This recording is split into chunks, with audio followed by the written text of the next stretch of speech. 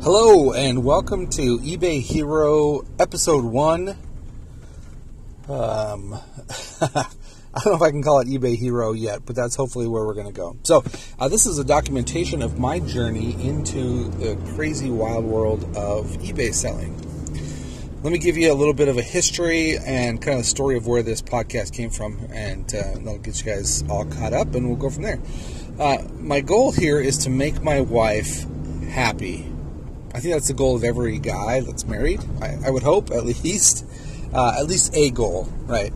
But the story behind that is a couple of weeks ago we were in Arizona at a family reunion for my side of the family, and we stayed there for about a week with my younger brother and his wife and their family in their house.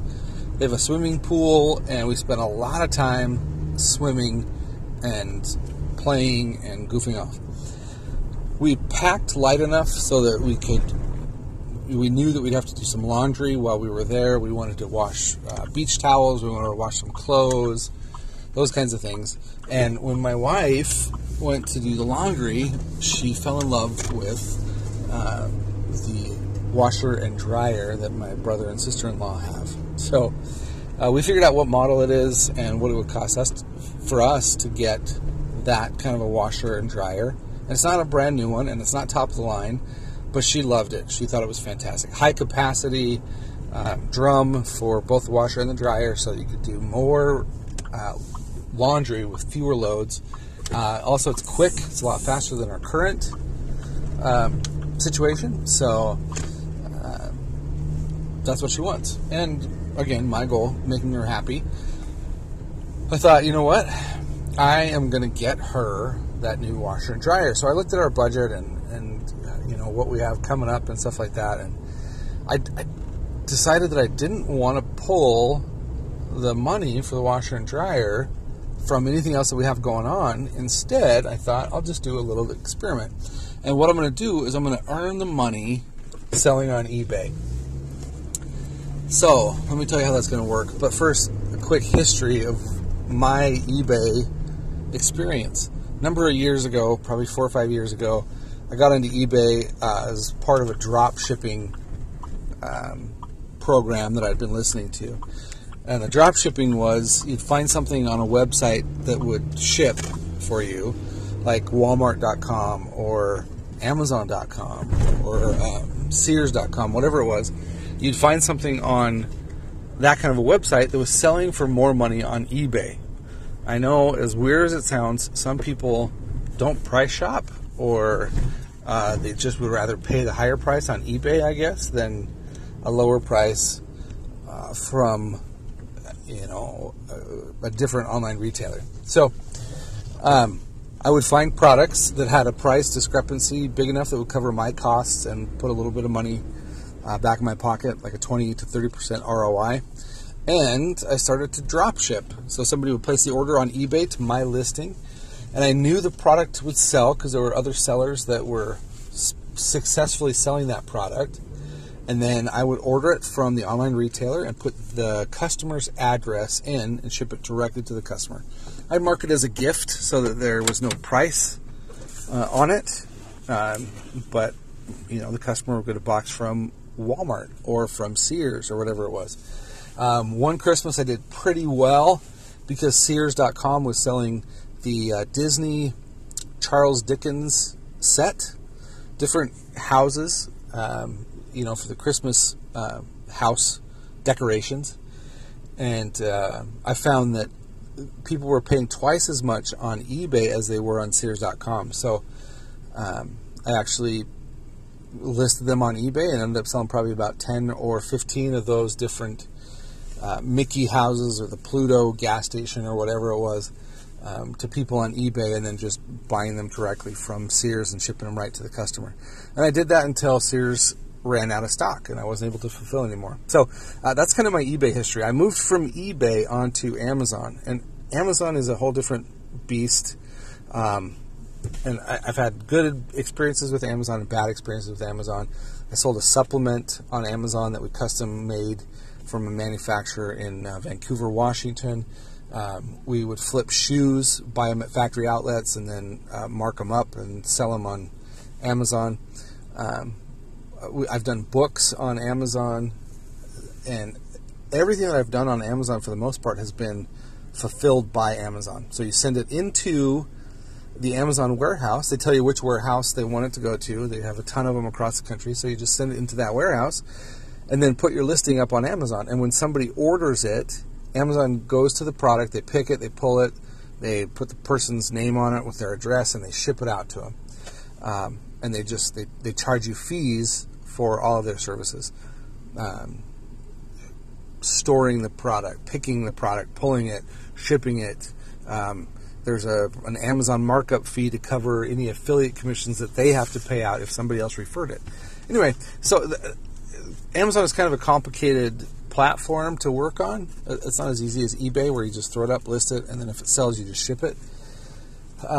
It's a little bit more complex. So I've done that. I've been there. I don't have any current listings on Amazon.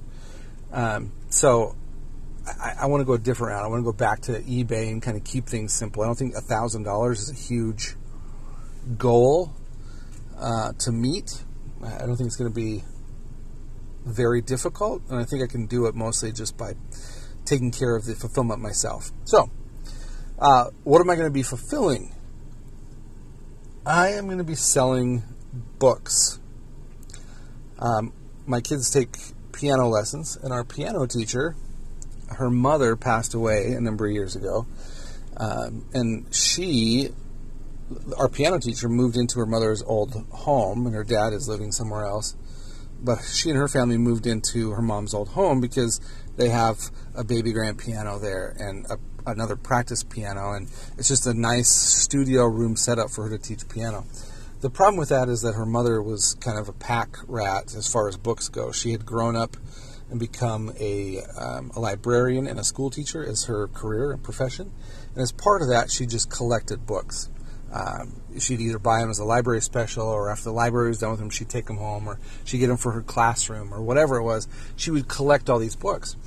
And most of the time, these books were never even opened, never even touched. They were either brand new or very lightly used, and they just went onto shelves or into storage. So our piano teacher saw this and said, I need to get rid of these. And I said, I'll take those off your hands because I could probably sell those. So I collected probably 50 boxes of books and records and all kinds of stuff from our piano teacher.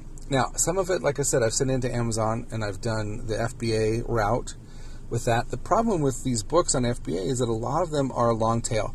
Long tail means that they sit there for a long period of time.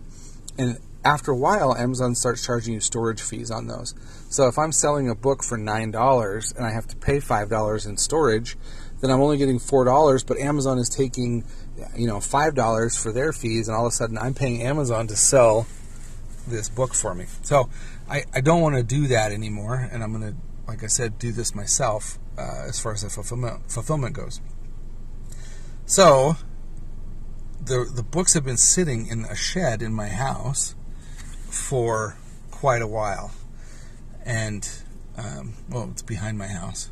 So the idea came to me, why don't I start selling these books on eBay to earn the money to pay for the washer and dryer? That way it doesn't have to come out of our budget, it doesn't have to come out of driver's ed and braces and whatever else we have to pay for, a trip to Lake Powell and whatever.